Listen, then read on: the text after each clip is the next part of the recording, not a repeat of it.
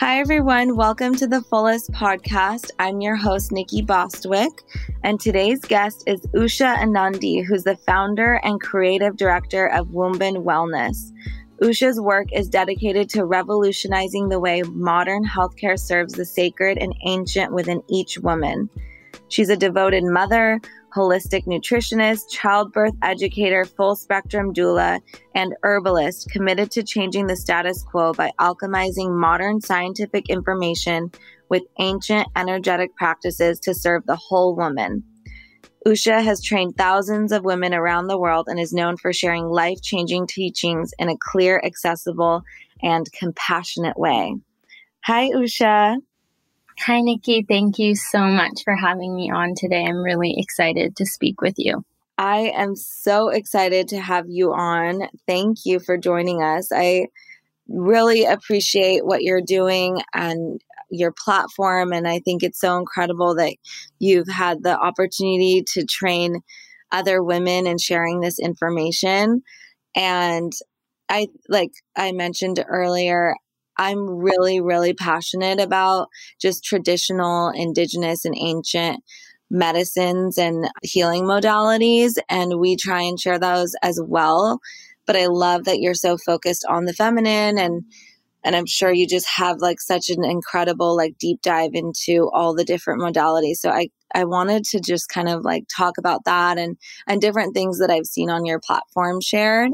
I know that you have a course, so I'm curious, and going into all that and like what that covers as well. But first, I just kind of want to get a sense of you and how you got into this work, and if it was something that you grew up around or something that just, called you and you were really interested in learning more about. Thanks.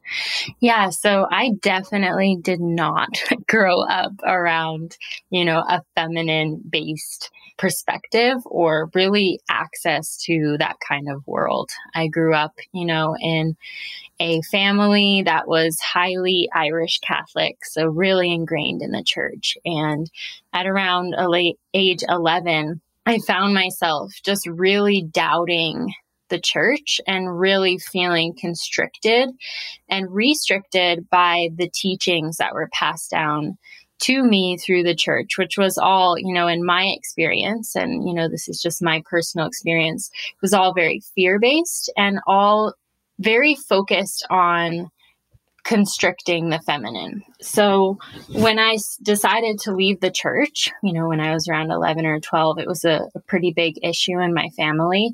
And then I kind of started this existential search for, okay, I knew that I believed in God or the divine or universe, whatever it is, we want to call it. I knew I believed in a divine energy, and I started to question where that energy was coming from and where that energy was located. So what I had been taught previously was that God was something that was outside of us. The divine was outside of us, right? This universal energy did not exist in our bodies. It was something that we had to obey, that we had to be good in order to connect with. And what I learned through my studies and apprenticeship of my womb and various teachers is that in my experience, God or divine is within us as well. So God is all around us. The divine is within us. And recognizing that really started to begin to heal my relationship with my body. So when I was around 15, I went on the pill. And I was from a Catholic family, so teen pregnancy was definitely not something that was invited. So I was encouraged to go on the pill right away. And I was on the pill for almost 5 years. And when I got off of the pill, hormonal birth control, I started to have so many different symptoms. So I had cystic acne all over my face, specifically in my chin and my jaw and my neck. My hair started falling out. I had so many different mood swings. I had weight gain, and I was just feeling really out of my body and not at all myself. And that experience and going to various practitioners and asking them, what's going on. The only thing that has changed is the use of the pill, and them telling me, oh, you should just try another pill, right? So I was on 3 different brands of hormonal birth control before I finally decided enough was enough. And through that decision to take my power back, or really to recognize my innate power that had never actually left, I decided to study holistic nutrition first as a catalyst, or as based on the interest to heal myself from all of the issues that I was experiencing because of hormonal contraceptives. And then I started to notice, as I started to share this information, that many, many women had similar stories. Yeah. And as I realized that many women had similar stories, I started to recognize that perhaps this story is not just my own. Perhaps there is a collective wound here that keeps us disconnected from our bodies, that supports us in continually questioning ourselves, our source of power. So the work that I do today, and I work a lot with birth, I work a lot with fertility, with postpartum, with mothers.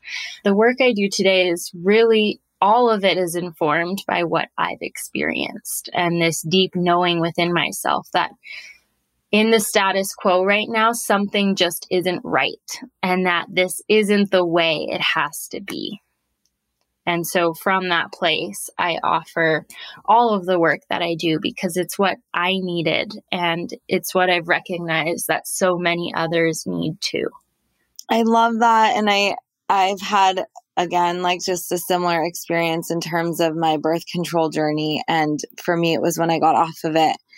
And when I look at young girls that are, family friends of ours, and anyone that's confused and looking right now for guidance, and their parents are still of the generation that might not really understand what you and I have gone through and are discussing, then I think still the conversation is around, okay, I'm sexually active, I need to get on the pill. Or even now with this shot that's happening that people are taking, and I believe is an experiment and affecting us and women on such a deep level, and really unfortunate because it directly is affecting women's fertility.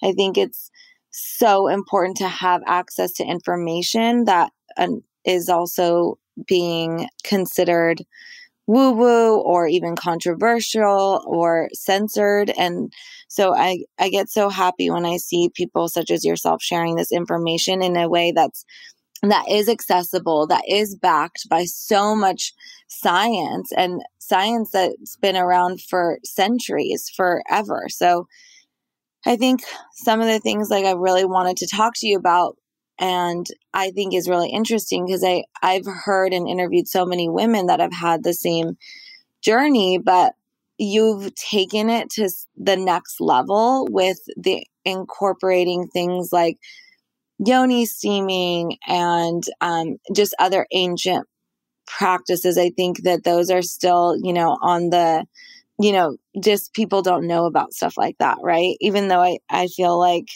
yoni steaming has, gotten trendier, it's still something that takes a lot of intention for a woman to incorporate into her monthly routine. And so I'm curious, how then, because you did your nutritional training, but then how did you kind of learn about these other ancient practices, or I saw really quickly on your platform, just other energetic stuff, that people might not be aware of.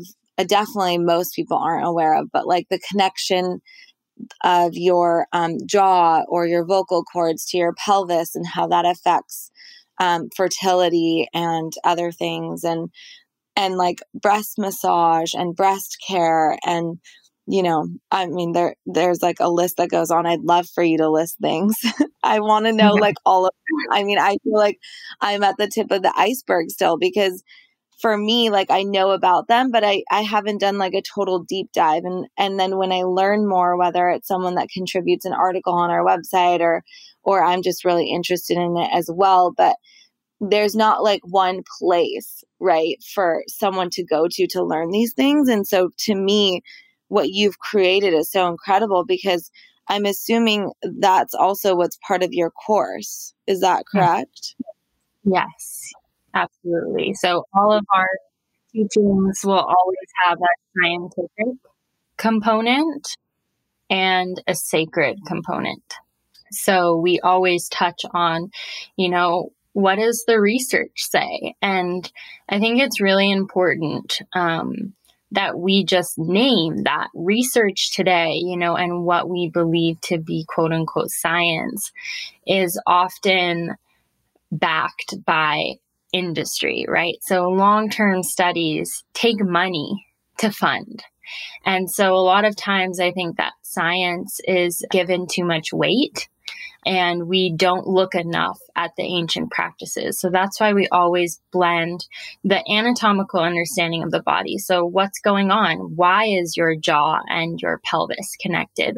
Why are the womb and the voice connected in terms of the anatomy, both the subtle anatomy, the energy, and the gross anatomy of your body, the muscles, the fascia, etc. And then we also look at the sacred. So what's going on with your ancestry? What are you carrying that's not your own? What's going on in your energy body? And we blend those two together to provide a really whole body approach.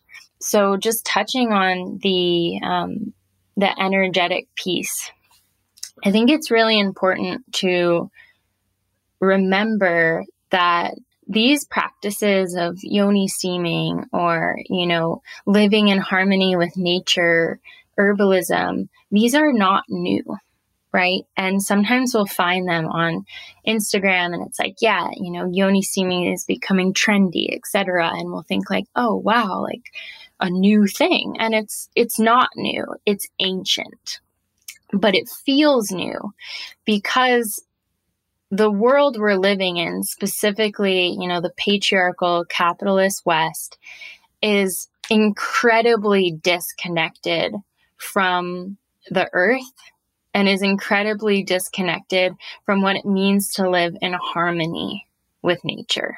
And so when we find these ancient practices, it feels so exciting, not because they're new, not because they're trendy, but because they emit and bring us back to a sense of truth, which is that we are not separate from the earth. We are not separate from the elements. In fact, we are the elements. And if we want to heal ourselves, our bodies, we have to remember that. So one of my main teachers, her name is Doña Maria Carmen, and I lived with her in Mexico, and she is a partera and a curandera. So partera is much more than a midwife, but that might be the English understanding of the word. And, the lineage I come from and also and I don't share a lot of her teachings because they're not mine to share.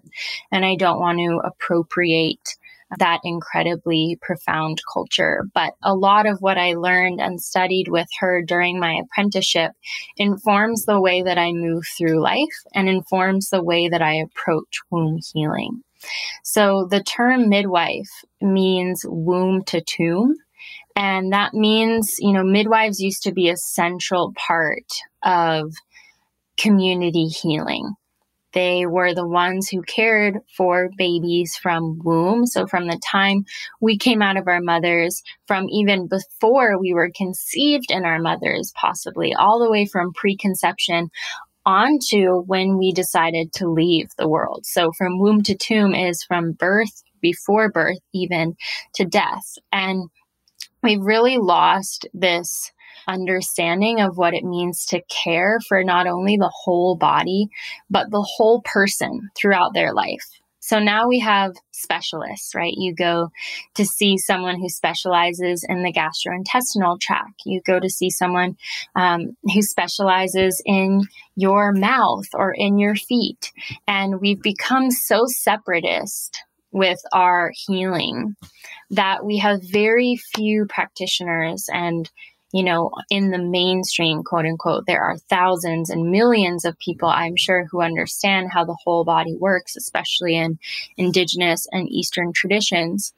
But in our modern patriarchal Western world, we've really lost the understanding that the body is whole, that we are one whole being. And when something is out of balance in one aspect of our being, then something else is going to be affected or impacted in another aspect of our being. So this is what I see a lot with womb healing. It's like, Usha, why do I have horrible menstrual cramps? And then we do digging deeper and we find out that this person isn't sleeping well, that they have high stress, that they are, eating really unconsciously on the go because that's the only time they think they have. So oftentimes we just focus on the symptom, and it's time that we focus on the entirety of our life, on our whole being, on our lifestyle. And this is really what I've learned from Doña Maria Carmen, one of my teachers, and what I've seen over and over again in my practice, that the key to health is to come back into our innate rhythm, which is something that has been so disrupted by the way that we live today. Hey everyone, I want to tell you about a brand of shoes that my husband wears religiously called Sabas.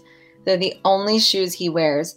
And back in 2016 when we got married, we were actually the first wedding to have all of our groomsmen wear Sabas.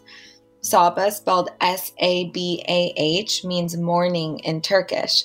And every pair is handcrafted at the Sabah workshop in Gaziantep, Turkey, and initialed by the maker. Sabah's shoes use all natural ingredients in the tanning process, no cheap synthetics and no paint, which is what I love about it. I love knowing that my husband and I have Sabahs too. I love knowing that we're using shoes that are good for us, because if you think about it, think about reflexology, think about all the different things that we can absorb through our feet. We talk about earthing. You take in so much from your feet. So you want to make sure that what you're putting on them is not toxic. The quality is reflected first and foremost in the color and feel of the leather, and mostly proven in how they age, their longevity and ability to be restored and refreshed. One pair of Sabah shoes should last you many years with the right care and attention. And although my husband has like 20 plus pairs and is just absolutely obsessed with it. And that's another thing that we love about it, because when you spot other people in public wearing them, it feels like you're both in on the same little secret. And that's actually how the brand was founded. Mickey Ashmore, aka the Sabah dealer, the founder, started Sabah in 2013 out of his East Village apartment, hosting friends and friends of friends for Turkish coffees and shoe fittings. Since then, Sabah has expanded, but the hospitality and personal touch remains the same.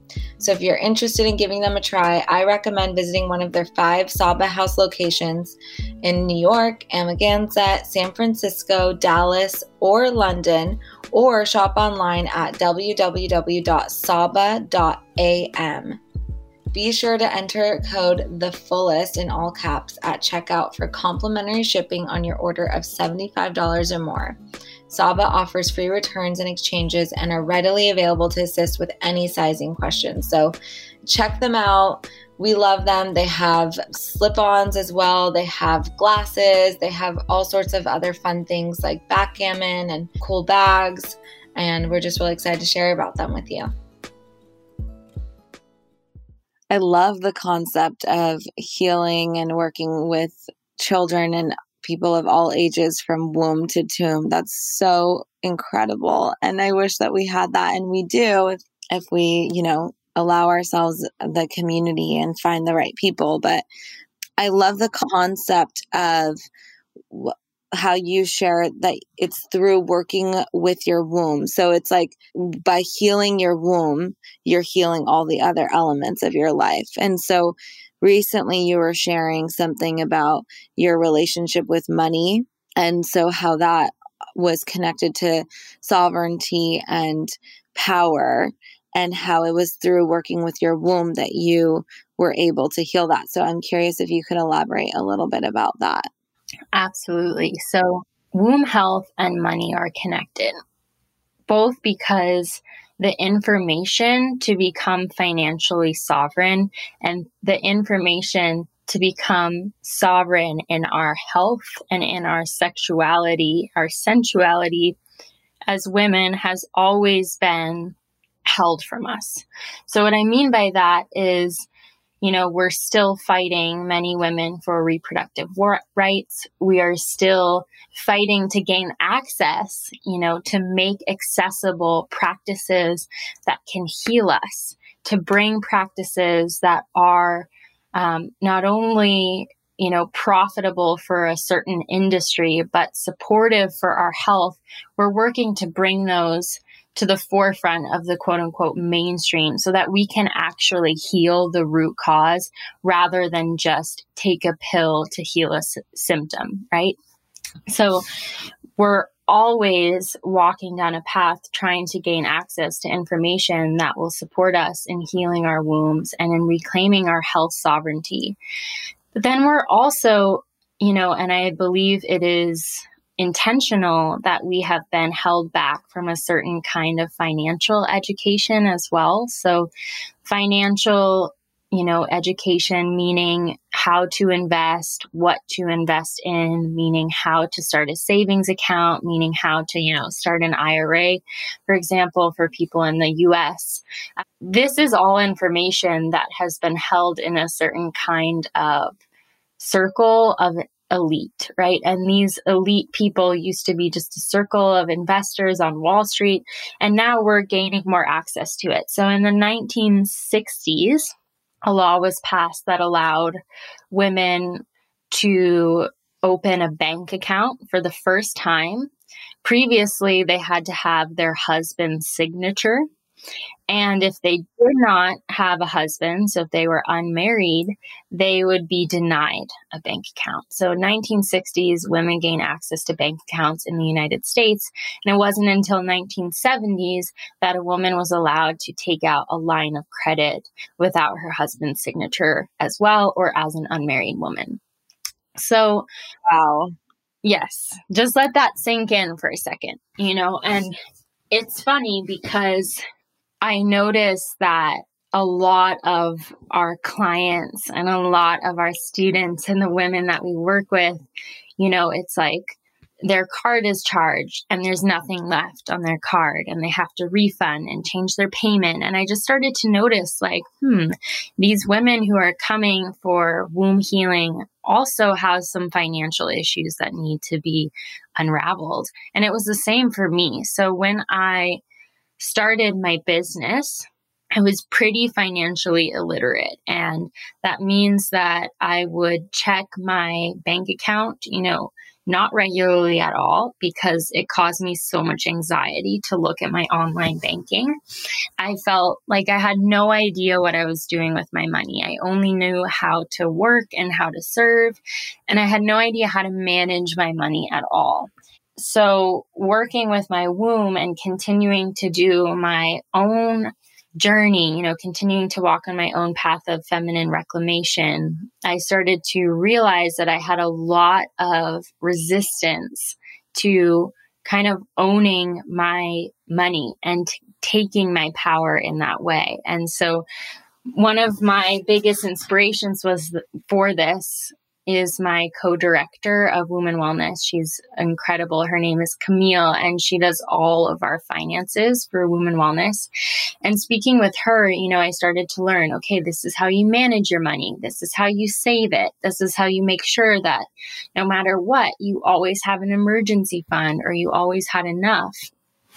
And going on this journey, kind of taking a eagle eye view of it, a bird's eye view, I kind of learned that, of course we struggle in these two areas because these places have been systematically taken from us. We have been oppressed in these two areas in terms of our womb health, in terms of our sexual health, and then our financial literacy. So of course, women haven't had access to the kinds of financial education that they need to actually become super financially successful, because that was a way that we were supposed to be held back so that we couldn't rise up and have as much influence. So I used to really think that money was unspiritual, that it was dirty, that it was something, that I shouldn't want, especially if I was doing the kind of work that I was doing.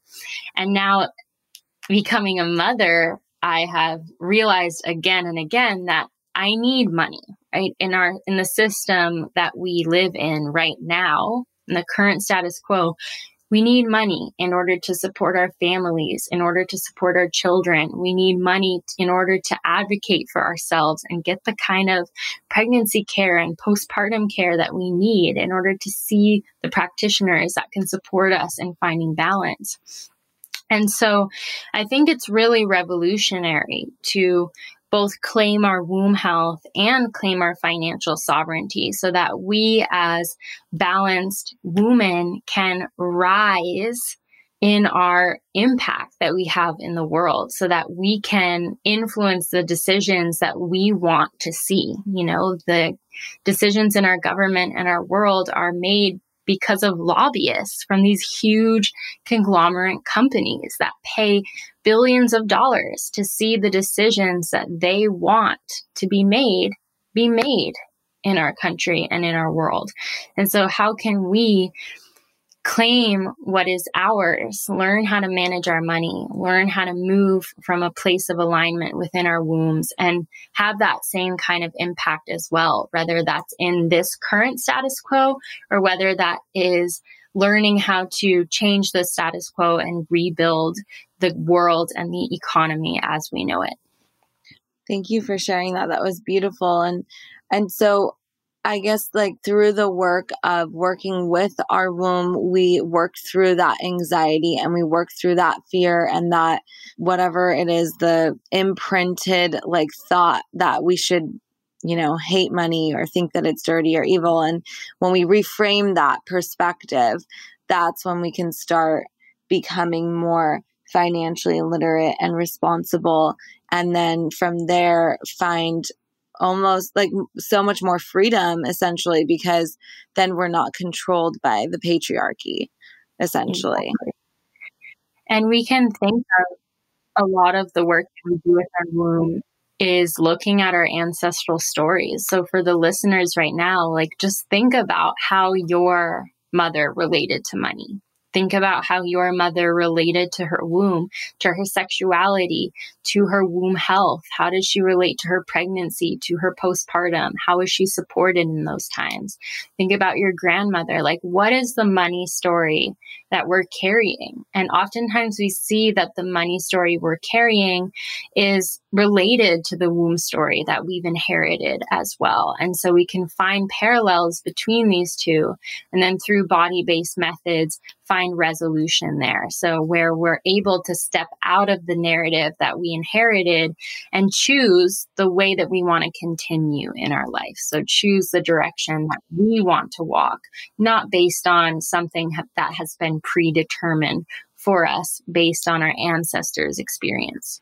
So can you share some ways that you would recommend someone move away from their ancestral ties to money if it's something that they're not wanting to be connected with? Absolutely. So in our 6-week online womb sciences immersion, we talk a lot about ancestry. So for anyone who wants to dive deeper, that's the first module we touch on. But in terms of talking about, your relationship between your money story and your ancestors, I always think that whatever we're working on, the first biggest step, that gets us over 50% of the way to healing is awareness. So reflecting on those questions that I just asked, what is your money story? What is the money story that you inherited from your family? How was money treated? when you were little? How was work treated when you were little? And how was your womb treated when you were little? Did you learn about menstruation from your mother, from a caregiver? Was your menstrual cycle acknowledged? How was sexuality related to in your family? And you can just, sit with that or ponder that by journaling. And through journaling and through looking at the stories, you may start to draw some parallels. And so when you draw parallels there, you can feel what that's like in your body. And when we talk about changing a pattern, so at Womben Wellness, we never just come from it from a mental perspective. We actually look at what's happening in the physiology of the body. So let me give an example. So I grew up learning that if you wanted to make money, you had to work super hard. And what that meant was put your head down, don't complain, go to work as much as you can, because busyness is coveted and is rewarded above all else. So work harder, not necessarily smarter. And in the process of working and carving out a path for your financial success, you should at all costs deny your body and what it needs, not rest if you need to, because again, busyness has the highest reward. So for me, what I noticed, that pattern that I learned from my parents, that if I wanted to make money, I had to, just completely spin myself out with stress and working so hard. That pattern unconsciously played out in my life by me showing up, just completely over showing up to everything that I did, me burning myself out so much that sometimes, I was sick or too busy that I couldn't show up to things that I really wanted to, that were actually important for me. And so every time that I was given an opportunity to take on a new project, or every time that it was the evening and it was time to close my computer, right, and do my practice and go to bed, every time that an opportunity came up to be with a friend or to go outside or to do something other than work on this movement, I would often feel the desire to rest. I would feel the desire in my body to close down for the night and to connect with myself. And yet I would feel this internal push, this inner critic inside of myself telling me, it's not enough. You can't stop working. If you want to be successful, you need to keep going. And so because I had awareness of that pattern already, right? I had done the journaling. I knew that this was not my story that I was carrying in my body. Then when that inner critic came up, when I felt the somatic sensation of constricting, when I felt like I was curling in on myself, which is what I experienced in my body when that inner critic would start to speak, then I could just stop for a moment or a few minutes, however long I needed to bring awareness to that feeling, and I could just be with it. So instead of trying to override it and saying, no, I really tried to just be with it.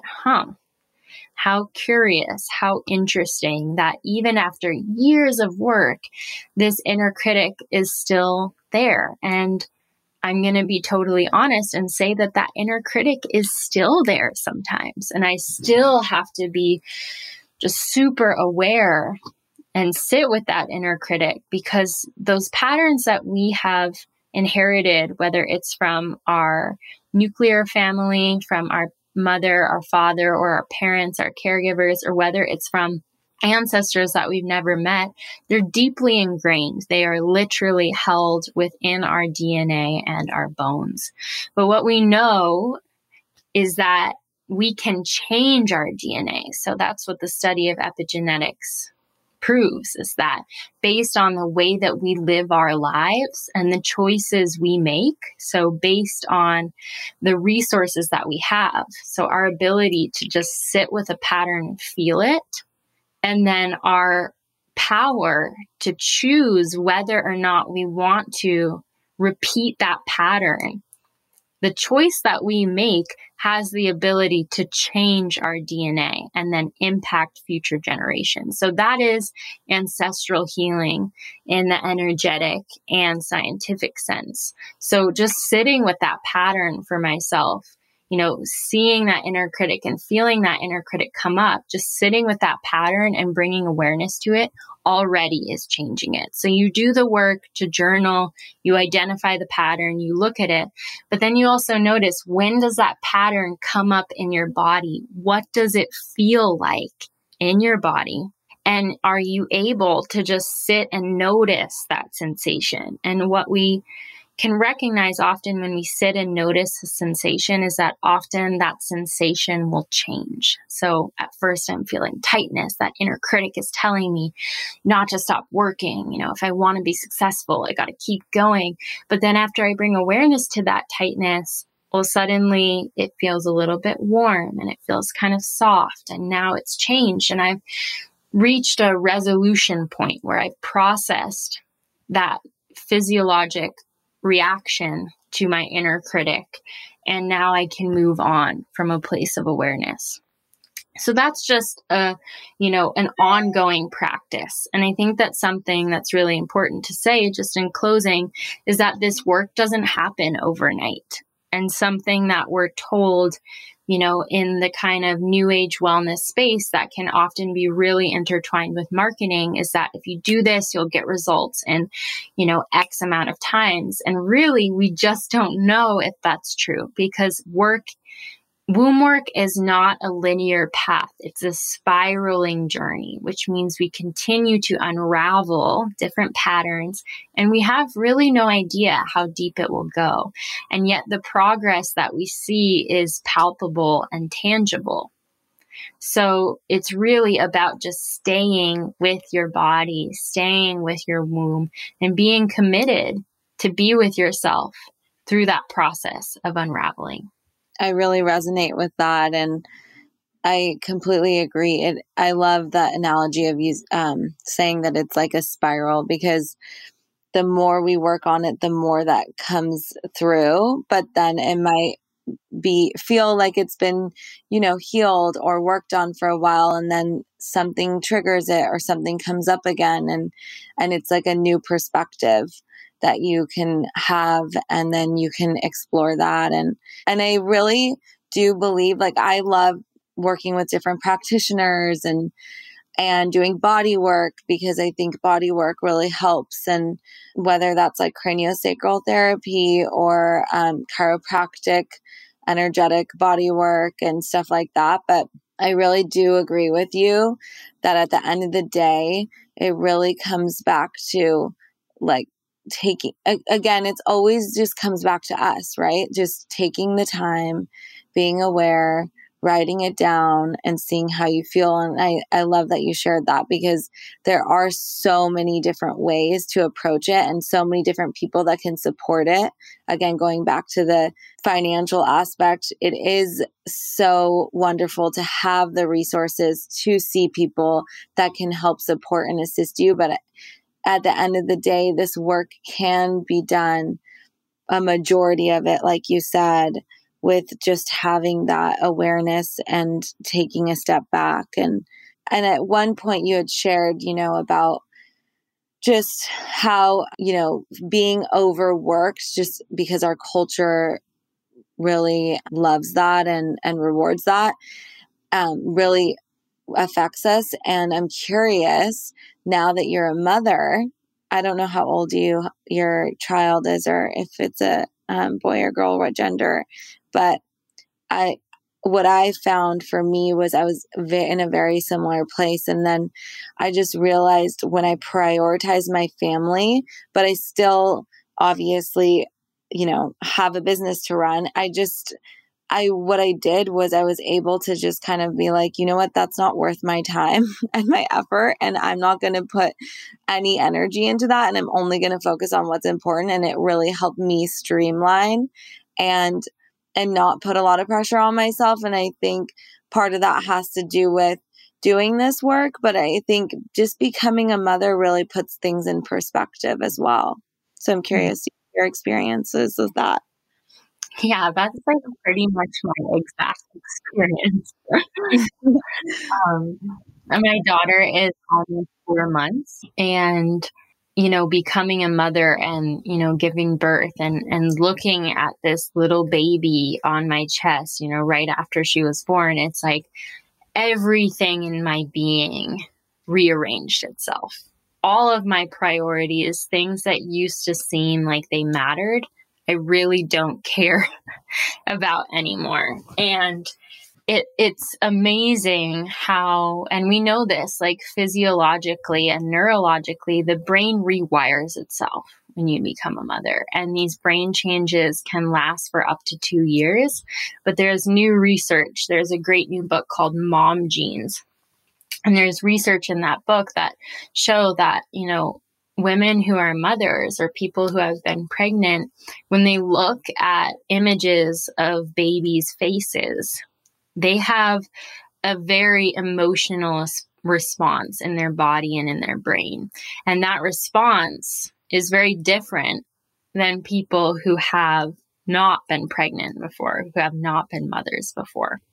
So, we think that this lasts for 2 years, but really it could last our entire life, because the way that motherhood changes us is so incredibly seismic. It's so incredibly huge that it just really rearranges the entirety of our being. So for me, it's like my daughter is being watched right now by my sister, and it's like constantly my nervous system is tracking back to her.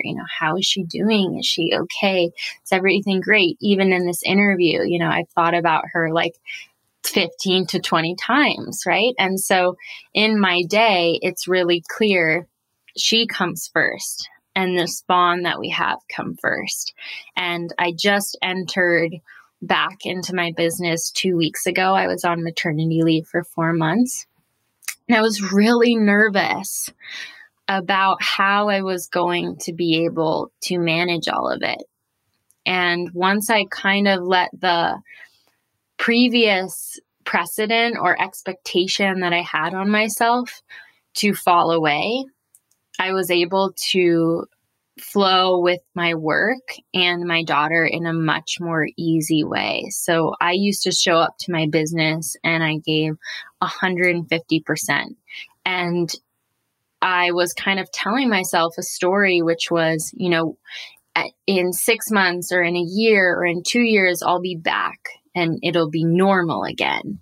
And once I accepted that it will never be the way that it was, because my business is now not my first priority, I am able to give my business what I have and able to show up in a lot more authenticity. So it's amazing how, for me, as you said, being a mother just really, it forced me to streamline and forced me to actually evaluate what is important to me. And I have a finite amount of energy. So how am I going to divide that energy so that I am actually living the life that I want to live and focusing on the areas that are the most important to me? Yeah, I didn't realize your daughter was so young. I mean, my son is going to be 3 years old, and that feeling of how is he doing? What, where is he right now? And does he need me? And that, none of that goes away.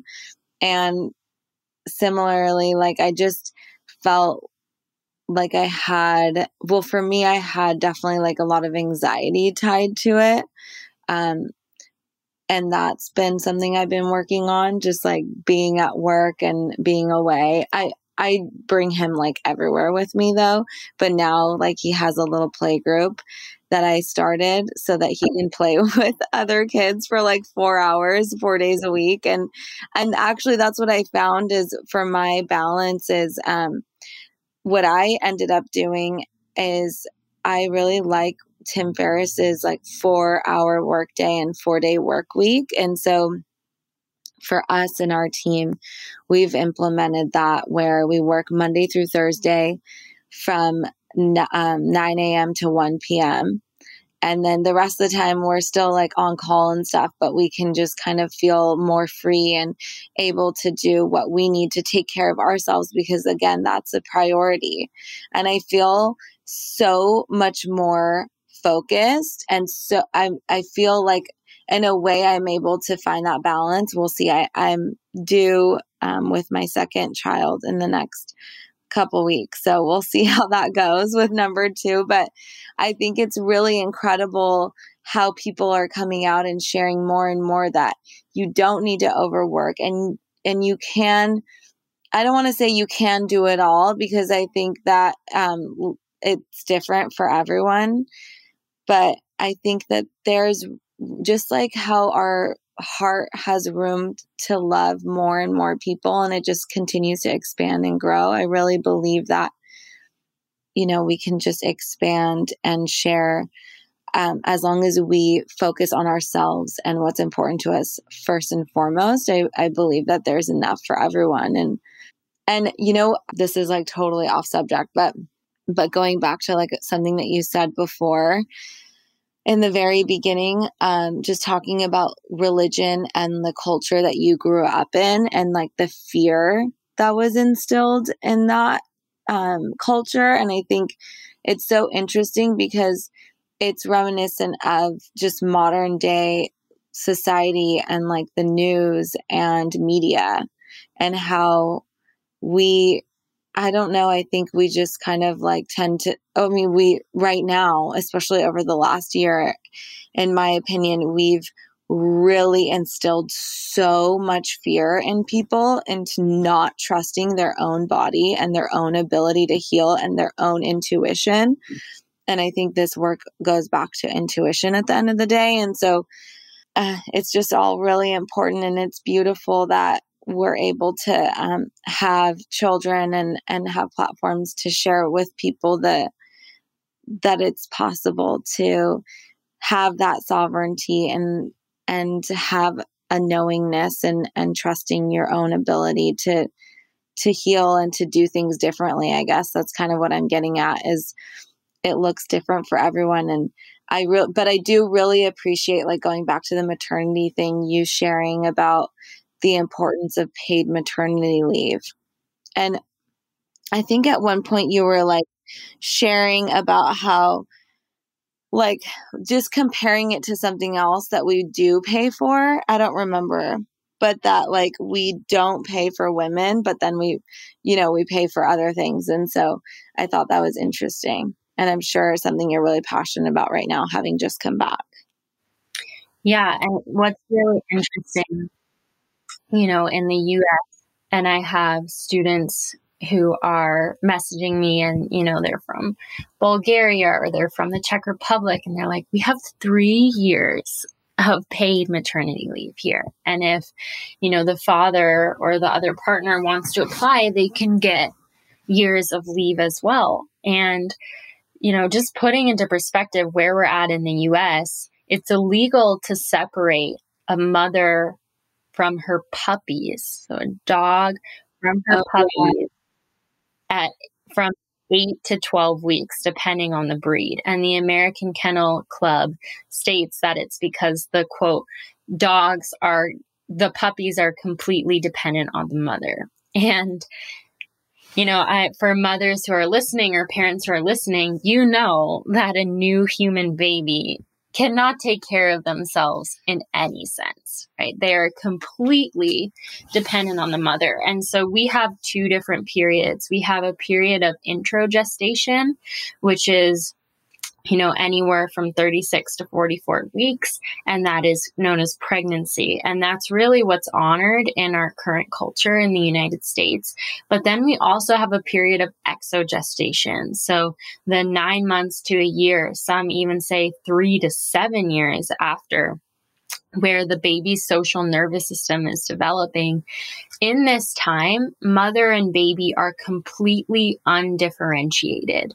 And more research is revealing that, what the mother is feeling, the baby is feeling. And so postpartum care and paid leave are absolutely essential, not only to support the mother's health, but to support the baby's health as well, because we know that trauma and childhood adversity impacts our propensity to develop chronic disease later in life.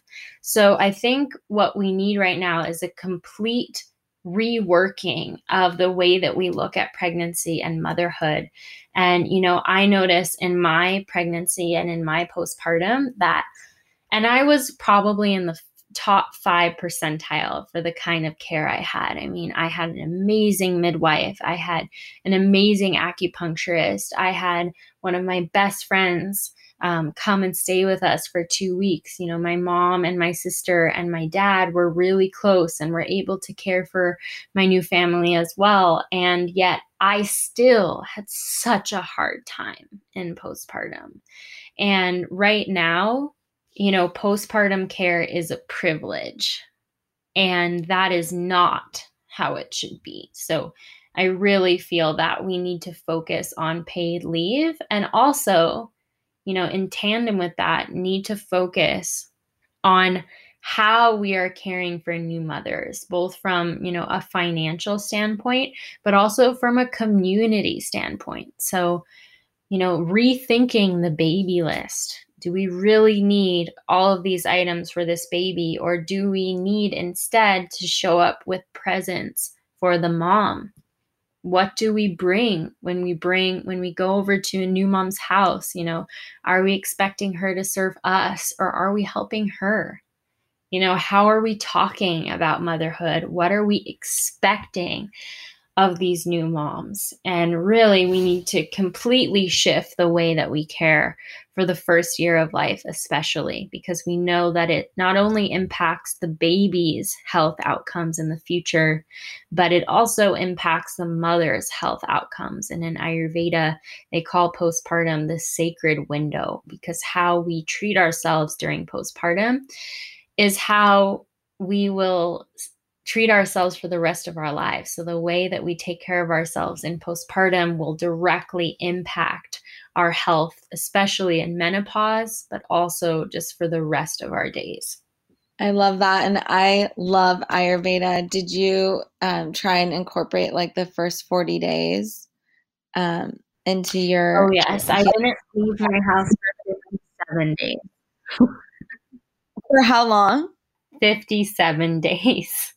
That is incredible. And I see and it's so sad that means, that requires so much commitment. And I'm sure like people, obviously, when you shared with them, they were respectful and stuff. I don't know. But I think that a lot of times with people, if they're able to do that, even if they're, like you said, I mean, postpartum care is a privilege. And I feel so blessed to have had the opportunity to have wonderful postpartum care as well. But again, like it's so crazy how our society looks at women who are like, no, please just don't come to my house for a few weeks. Like, I appreciate you reaching out, but I just need time. And I think, it's like everyone has baby fever and needs to come see the baby. And like you said, no one's thinking about the mother really in that sense. And it's such a special sacred time. But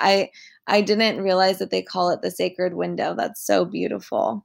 Yes, it is so beautiful. And I think one of the things that, I really wished was that the narrative, because already, taking 40 days is a huge commitment and takes a lot of resources, right? And also, 40 days is often not enough. Like in the books that I had read, which are supposedly really revolutionary, and are great resources about postpartum, it was kind of spoken about like you take 40 days and then like that's it. And what I'm experiencing, 4 months postpartum, and is that 40 days is not enough, right? It's the 4th trimester. And even still, I'm supposedly out of that time.